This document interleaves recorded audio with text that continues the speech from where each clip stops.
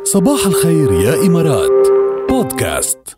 ماشي، هيدا السؤال ترندينج اليوم. ايه هذا السؤال قوي مش كتير. معقول شو وصلنا اسمسات يا جماعة.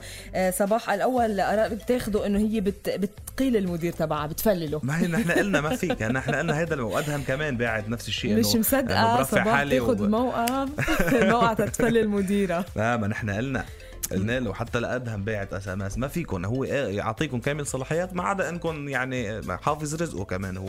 ايه صح، ما عدا انكم تاخذوا شي قرار ضده، يعني ما فيكم تاخذوا ولا قرار ضد المدير. لا فيكم تخصموا له من معاشه، لا فيكم تفلوه، فيكم تعملوا له شيء له، بس انه بغيابه فيكم تاخذوا قرارات. فلنشوف.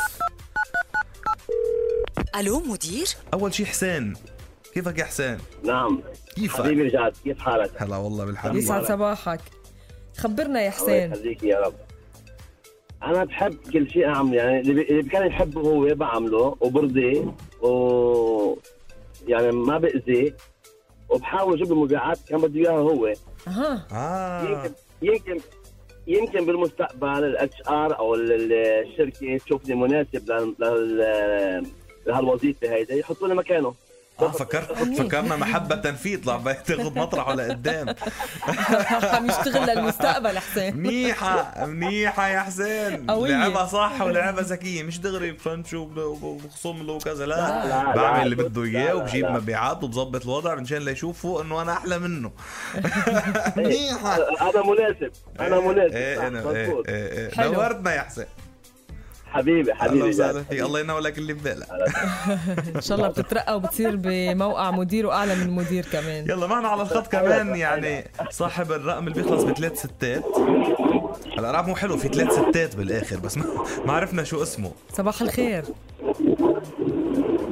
الو في كتير ضجة بالصوت. الو مرحبا جاد. يا هلا، مين معنا؟ معك محمود. يا محمود يسعد صباحك. يسعد صباحكم يا مية هلا ومرحبا. شو خبرنا يا محمود، شو بتعمل بهالحالة؟ بعد أول يوم بتصل عليه بحكي له ارفع إجازتك وارجع للشغل. ليش؟ والله ليش، هاي قصة قديمة. كان عندنا زميلنا كثير قريب لنا واخذ اجازه عشان ينزل يتجوز، قطع له اجازته بشهر العسل. كلنا اتفقنا انه اول ما ياخذ اجازه نقطع له اجازته ونراجعه. وظبطت معكم شي مره؟ للاسف ما بيرد علينا وما بيقطع اجازه. ولا رح يقطع ولا رح تزبط. نطرن له على المضبوط، صليين له للمدير.